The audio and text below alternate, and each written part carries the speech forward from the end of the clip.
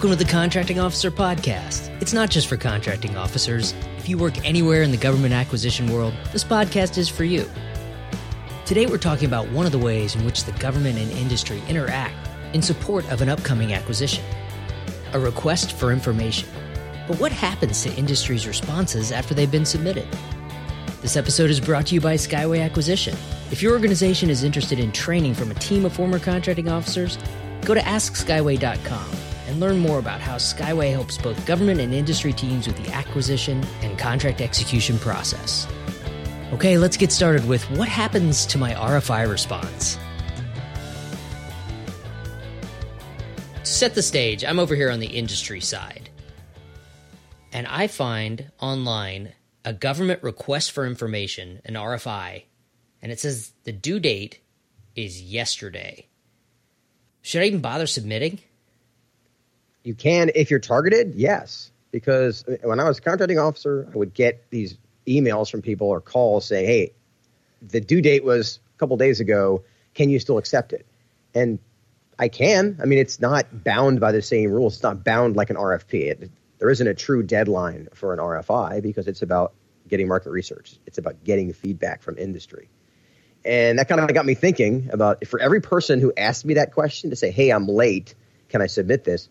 There are probably 5 or 10 or 100 who had the same problem and didn't think to ask and just didn't respond because they thought, oh, I missed the deadline. And so I thought maybe people don't know that the RFI, it's a market research tool. Yeah, we talked about what's the difference between request for information and a draft request for proposal and a request for proposal in an episode that explained the differences there. And you're right, Kevin. RFIs don't have the same strict rules as an RFP, but sometimes they're treated like that. Sometimes it's treated like it's due at 5 o'clock on Tuesday, and if you don't get it in, we're going to shred it. Well, you don't shred an email. You used to shred paper. That was more fun. But we're not even going to open your email. I'm still laughing at that was more fun to shred paper. And getting the RFI response to the government, that's just step one. I mean, what happens after they get it is the topic of today. And kind of the expectation, I think, or the perception is that it ends up at the end of the Indiana Jones movie, the Ark of the Covenant is getting pushed into this box, and then they zoom out the camera, and it's just in a sea of boxes. In other words, they just kind of file it away and forget about it. And I think that I kind of got that feedback from people saying, what are you doing with this RFI response if I take the time to write it? And so on one hand, yes, it's getting filed away, but on other times it's being used. So yeah. Let's talk through that today. Yeah, I think there's a little of both there. Before we get into it, let's stop and say thanks. I want to say thanks to Dale Hollis. He's a business development guy at Geneva Software. He's in the D.C. area. He listens to podcasts for a while, and he gave me some really targeted and phenomenal feedback on everything from how he likes the length of the podcast to the fact that we reference earlier episodes. How he uses the content is huge. And getting honest, first person, on the phone feedback from our listeners is what makes us better every week. Thanks, Dale. Before we talk about what happens to your RFI, let's quickly review what is a request for information. An RFI is a market research tool for primary market research versus secondary market research, which we covered in earlier episodes. I think episode 8 and 179 talked about market research. The government is required by the FAR to conduct market research to determine if commercial items or non-developmental items are available to meet the government's needs or could be modified to meet the government's needs, or does the government need to develop this on their own? If we look at FAR 10.002, that's where the FAR talks about step 1 is get a requirement, hence the requirement zone. And then step 2 is the market research, which hence the market research zone, which we talk about in episode 13. FAR 10.002B2, 3 little eyes. 3 little eyes. It gives me the visual of Toy Story, the movie, with the little characters that have 3 eyes, little aliens. Anyway, sorry. 3 little eyes. The FAR describes various techniques to do your market research if you're on the government side. 10.002B2 III, not 3 little eyes, is where RFIs show up. And it says publishing formal requests for information, RFI, in appropriate technical or scientific journals or business publications. And that's interesting because most every RFI I see is on federal business opportunities, on Fed BizOps, right? You're right. And it specifically says when you're doing your market research, it doesn't say post it on FBO. It says, for example, that doesn't say you have to do it this way. This is an example. And it's telling that it's not specifically requiring it to be on FBO, because market research can be done in lots of different ways. Truly cutting edge things that the government might need are probably not made by companies that are trolling FBO all the time for opportunities, but they might read scientific journals or trade journals. Now we've covered or recovered what is an RFI. Before we get to what happens to the RFI response, two more things. First, should you respond to an RFI? If it's your target market, if you have targeted and qualified this, then yes, you should respond. If it's not, then no, you probably shouldn't spend your time and money responding. If you don't know what your target agency is, then go listen to episodes 16, 68, and 102, because we pound the desk in those episodes talking about how to do targeting. Over and over and over. And second, if you respond to an RFI, you must provide the government with some value. We talked about this before. First, tell them what you do, what you specifically do to help solve their problem. Then talk about whether or not you have a HubZone certification or you're a small disabled veteran-owned business.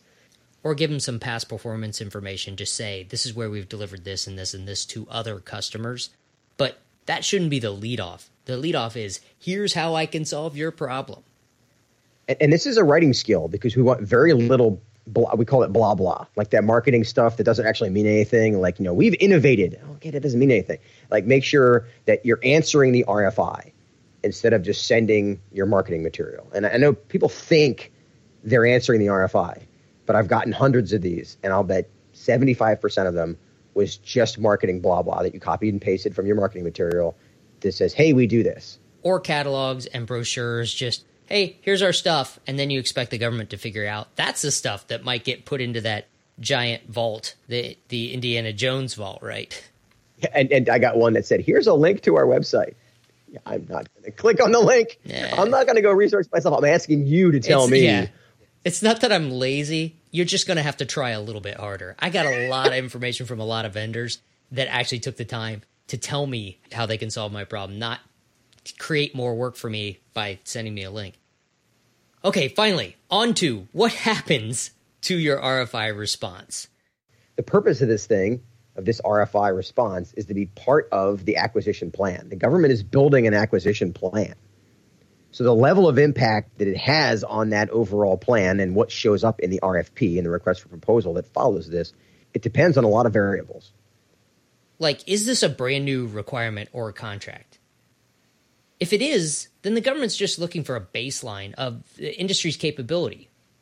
We have a requirement. We have a need. Can industry even do this? Can one company do it? Can 100 companies do it? Can U.S. companies do it? Or will we only find foreign manufacturers or offers for this? If it's not a brand new requirement, is there an incumbent? One of our customers was the incumbent, and the RFIs that were coming out made it very obvious that the government was trying to do something different. Oh, that's not good. And so they were trying to do something different with the acquisition strategy. The customer was very happy. The user was very happy. But the problem was that we were starting to see these things were changing as far as how they wanted to structure the contract, and the pricing models were coming out differently. Being aware of that as the incumbent, you got to pay attention, because those are indicators that they may be happy with the service, but not happy with the contract type. They may be happy with the contract type, but not happy with the service, or they may not like both, which is a different problem. When you read an RFI, you can get a feel for whether the government thinks that the incumbent has been doing a great job and wants to keep them, in which case your RFI response might just be file fodder. It might be the file and forget into the Indiana Jones vault. You can also tell if they hate the incumbent and all the RFI language just shouts, we want something different. Other RFIs don't give you a lot of clues one way or another, and that's why communication with the government is important.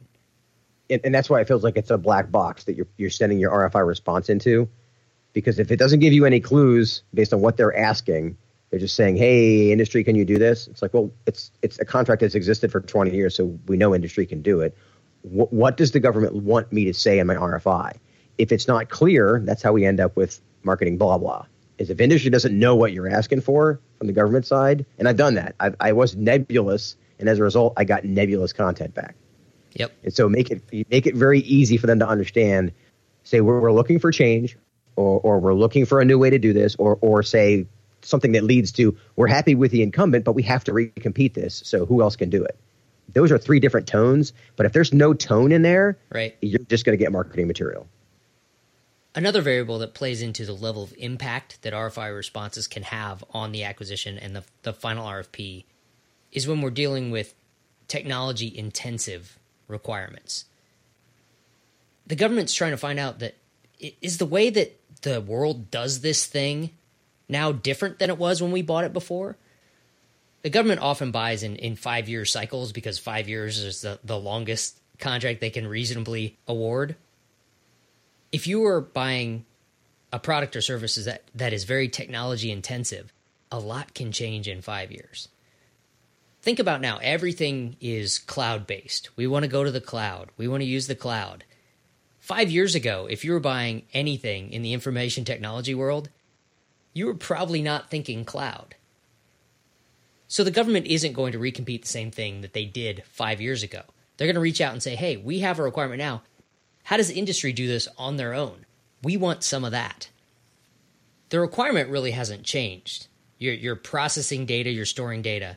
But how you do that has gone from hardware to cloud-based services. The government would find this out through RFIs. And they might even ask, how will it be done 2 years from now? Especially if it's a 5-year contract. They should be thinking about that. This is similar to the one I mentioned a minute ago with our customer where the contract structure has changed. But there are extreme examples of this where the agency said, okay, we had one contract for this before. Now we're going to break it into 3 smaller contracts that are all going to be multiple award that we're going to award all at once. That's a different structure. That's a different acquisition strategy. That, again, the requirement hasn't changed. Provide professional services. But how they're managing it from a contractual perspective is going to impact how industry is going to propose, how they're going to compete for the work afterwards, how they're going to staff it. Or with hindsight, because I know which one you're talking about, it's going to impact whether industry even wants to compete to deliver that way. Because from the industry side, I got to say that particular acquisition, it will remain nameless. It's very, very difficult to deal with. And many of the industry partners that I've talked to would have happily steered away from it if they had known how difficult it was going to be to actually win and execute work. And the RFI question there, woulda, shoulda, coulda, I guess, be, can industry deliver in the way we're setting up this contract?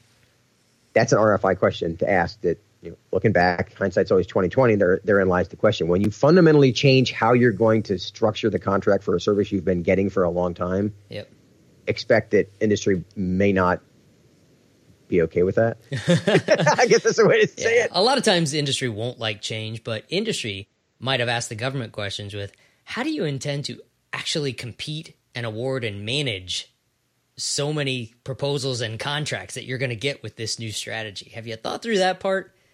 Sorry, I'm getting critical there. Let's move on. There's one more variable we should talk about that can have the ultimate impact on the RFP, and that is, can more than one offerer do this? An RFI can become the foundation of a sole source award. Now, we did a podcast about that. It was episode 17, and that's a specific exemption to competition that's basically saying only one source can do this. So that's a sole source award to one company because they're the only one that does it. And one of the ways to figure out if there's only one company that can do it is you ask. And one of the ways you ask is an RFI. And if we get one RFI response, that's our data set. It's one. Right. The government still needs to do their market research to confirm that. Just because you got one response doesn't mean there's only one company that can do it. But that's a great data point for, we did our market research. We couldn't find anybody. We asked the world. Only one company responded. Therefore, we have determined there is only one responsible source that can satisfy this requirement. And keep in mind, not going down this rabbit hole, but I want to put it out there. Part of the reason that something may be set aside sole source, only one source, is yes, it's the requirement, but it could also be how it's being bought, the conditions under which the acquisition plan is played out. But that's a rabbit hole for another day. But it is part of what goes into what makes that a sole source award. All right, I'm going to distract you by stopping here and talking about the acquisition and execution time zones so that you don't follow that rabbit hole any farther. When we're talking RFIs, in the acquisition time zones, we're in the market research zone. And in the execution time zones, this comes up in the recompete zone. Remember the time zones, you can kind of think about it like a clock, starting at 12 o'clock and moving around clockwise. The acquisition time zones, the requirement zone comes first, then the market research zone, then the RFP zone, then the source selection zone. And you've covered from 12 down to 6 o'clock. And then coming up the other side, we can look at the execution time zones, the honeymoon zone, the performance zone, the recompete zone, and the wrap-up zone. And those zones aren't strictly stuck to their areas on the clock. They kind of overlap, and we talk about that in the acquisition time zone and execution time zone episodes. Which are episode 3 and 84, respectively. Yeah, those are the overview episodes, and then we have specific episodes on each zone too, which I can't rattle off all the numbers for right now. But know that when the government is in the recompete zone on the execution time zone side, that corresponds to the requirement zone and the market research zone for the next acquisition, if this is a follow-on. And that's why this is a big graphic on the training that we do, so people can see it and really understand how the zones work together. Okay, let's keep going. Let's get back to why it's important to understand what happens to your RFI response. RFIs are all about communication. Yeah, it's the point of the contract. The purpose of a contract is to connect somebody who needs something with somebody who can do it. Well, this is one of the ways that you find out who's the somebody that can do it, or can it even be done in the way that we're planning to do it. If the industry side understands what happens to their responses when it goes into that black box of government acquisition, they're able to provide better input, and they trust the system more. You will get better responses if you explain up front what happens next after you get the RFI response. Because offers need to target. The offers need to know if this is something worth targeting. And the RFI is an ideal way to do this. Because one of three things is going to happen. It's either going to help them say, yes, this is something I can do. They're going to double down and focus on meeting that requirement, and they're going to rally their resources around it. Two is they're going to show the government team, well, the way you've described buying this, that's not how we do it. That's not going to work for us. This is how it really works. And that sounds kind of judgy, but it's a reality. Industry is going to say, this isn't how it works. We had one, we helped a client win a very large, like 9-digit contract. And by shaping through the RFI response, this is not how you can make this a successful contract. Here's how we would do it. Now, keep in mind, there were 4 or 5 other competitors that saw it the same way. And the government CO or the acquisition team looked at it and went, oh, yeah, we're doing this wrong. Changed the strategy. It was a good competition. Our client won, so it's a double bonus. The second option is that industry and government talk through, make sure this works effectively. The third option is that RFI will educate industry on, wow, this is not something we're going to be able to do or win, so peace out. This isn't going to make any sense for us to go after. All 3 of those outcomes are good because they're based on communication. We've talked about that in many episodes. More communication helps industry target, gets the government better responses and fewer responses. Because if industry really understands exactly what the government wants to buy and how they're going to buy it, it allows companies that don't have the best chance of win to say, this one's not for us, and they walk away. And then you get fewer proposals. You can evaluate everything you have more quickly and award to an offer that's in a better position to satisfy your requirements. Let's get specific on why the government cares. It's how the government can target. And using an RFI to define and refine your requirement. This is the targeting from the government side. Because you're going to find the best competitors by using the RFI process to clearly communicate expectations. That's what we've been talking about this whole time. Yep. It also helps you manage your customers' expectations. And what I mean by that is a contracting officer, my customer is a program manager, the users, a small business specialist, all those folks. If they say, oh, industry can do this, right? You can manage their expectations by putting out an RFI that says, I don't know, I think you can, or we think you can. Can you? That's the beauty of an RFI, is it manages the customer's expectations of what industry can really do. Some companies won't submit an offer without some evidence that they've had some kind of influence on this process. And that's a lot of what we work with our customers on is if it's not obvious in some way that you're being heard, assume you're not being heard. And as a CO, I wanted to make sure they knew what was happening, because what I didn't want to have happen was somebody would self-eliminate because I didn't send out an RFI response. I wasn't communicating what's going on. And we had one where the company didn't bid, and we thought they would have. And I saw them at some conference like 6 months later, and I happened to be standing next to the program manager, and the program manager said, "Hey, how come you guys didn't bid on this?" And in a nutshell, they were like, because it appeared that you weren't listening to how we wanted to do it, so we weren't going to win it. Oh. Bang! It's just hit me upside the head. I'm like, I never thought of that, right? So one of the best possible companies that could have satisfied your requirement didn't bother to bid because of a lack of communication. They didn't understand that they had a real chance to win. Yeah, and we got a great company. I mean, I'm not saying they would have won because of it. We ended up getting, it was a good source selection. It was one of those services that there's a good number of companies that do it.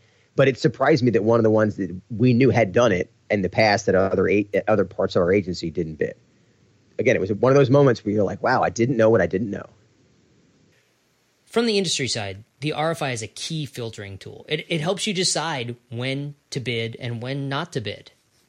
It's one of the key factors that we go through with our customers on helping them decide which targets to invest their time in. In fact, it's one of the parts of the RFP score. It talks about the RFI response process and are you influencing what's going on? And the RFP score is a tool that our customers use to qualify opportunities. It's an algorithm that gives them a score, so that tells them what to focus their energies on and what to ignore. The RFI is also a key shaping tool for industry. The information you provide in your RFI response should filter into the final request for a proposal. If that RFP comes out and you don't see, like you said, evidence that you've had an influence, number one, you're probably not in as good a position as you thought you were for this acquisition. And number two, somebody else is probably in a better position. If nothing changed at all in the RFP after the RFIs, then you kind of have a clue the government wants to stick with the incumbent or stick with what they know. If it changes in a way that you didn't expect, that's probably someone else's shaping taking effect, right? As a government CO, I didn't realize this level of critical thinking was resulting from the RFI that I put out. The tone of this RFI is being read by industry. And understand that when you put that out to them, they're making major decisions based on the tone. Remember, RFI responses cost money. Industry can't respond to all RFIs. They need to target which ones are most likely to win them business and then shape through the RFI. Some government offices treat RFIs like it's an RFP, and they shut down communications. Send me an RFI response, and I'm not going to answer any questions, and I'm not going to tell you what I learned or tell you where I'm headed with this. That's the throw it over the wall and it disappears kind of thing. Communications are allowed. From the industry side, one of the best ways to get access to the government buying office, the acquisition office, is to ask them if you can discuss your RFI response, a phone call, a meeting. And the CO brain kicks in and says, well, I can't do that because I'm going to have 80 responses. I can't reply to all of them. Hang on. If you target that communication to industry saying, I need to know these 3 things, you're probably only going to get like 5 or 10. And even if you got 80, but 70 of those 80 were so far off the mark that's like, okay, that's just marketing, blah, blah. You don't have to call them all back. Right. You need to be fair. There's a context to this. But this is an RFI. This is market research. You don't have to talk to every single company who sends you an email for market research. Once you go into the RFP, you do. Which, again, that's a lesson I learned later, is if you do market research tweaking during the RFP stage, it's a nightmare. So do it now when you can have open communication. We've talked about this before. On one acquisition, when I was a contracting officer, we used the RFI to essentially limit the competition. We told everybody that responded that we think these 4 companies have the best chance to win. Anyone else can still bid, but we think these 4 companies have the best chance to win. And then we went out and visited each of those companies and had in-depth conversations about their responses and how they would deliver based on the requirements and the way that we had written the acquisition plan. As a response, we ended up with 3 great bids and 1 no bid, and no complaints from the other companies because they knew that this one wasn't for them, or they teamed with the 4 companies, one of the 4 companies that we named. And to scale that, it doesn't have to be get on a plane and go somewhere. It can be a phone call. Right. That was an extreme example, and it's why it's a great story, because it shows this is what could happen. But you break it down to smaller pieces. For a $10 million contract, you could still do this as long as you keep it to phone calls. Right. There was a lot of dollars behind that one. So it kind of allowed us to take the time to travel and learn. And the principles still apply. That's the point. All right, Kevin, let's wrap this up. On the government side, this is a communication tool. Use it to make your contracts better. I mean, I wish I'd done more RFIs. I tended to have a habit of doing one big one and looking back. There's no like limit on the number of things you can post, right? So if you could have 10 smaller RFIs, make them really specific and get one answer at a time just to make progress. None of the things in an RFI are binding, and none of the responses to the RFI are binding. This isn't a contract. This is we're just talking here, right? Yep. And on the industry side, use them to filter and shape. I mean, lack of an RFI, it's an indicator that either a lack of acquisition planning, that they didn't have time to do it, or the government's already got the information they need. They don't want any more input, and they've kind of already got the requirement locked down. Keep in mind, as a CO, when there's no RFI, it's just like, boom, here's the final RFP. That sends a message that either you've got a plan and you got somebody in mind, whether that's true or not, that's what industry's thinking, or it means that they don't really want our input. Right. Both of those are bad. Right. I'm probably not going to bid if an RFP just falls out of the sky with no communication at all. I'll wrap up by reminding everyone that a request for information, the process, does not mean that there will actually be an acquisition in the end. The government might ask for information, get information, and say, I'm not going to do that. I'm going to do something else, or I'm going to do nothing at all.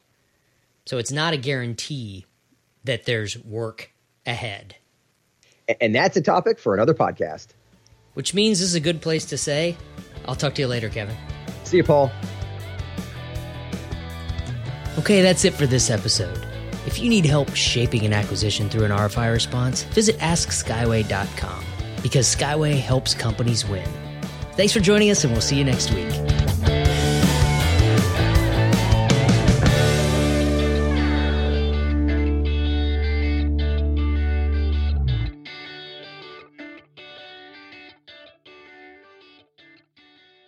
It's fewer if you can count it. Yeah, and I it's know. less nebulous. I know. I'm from Ohio. Give me a break.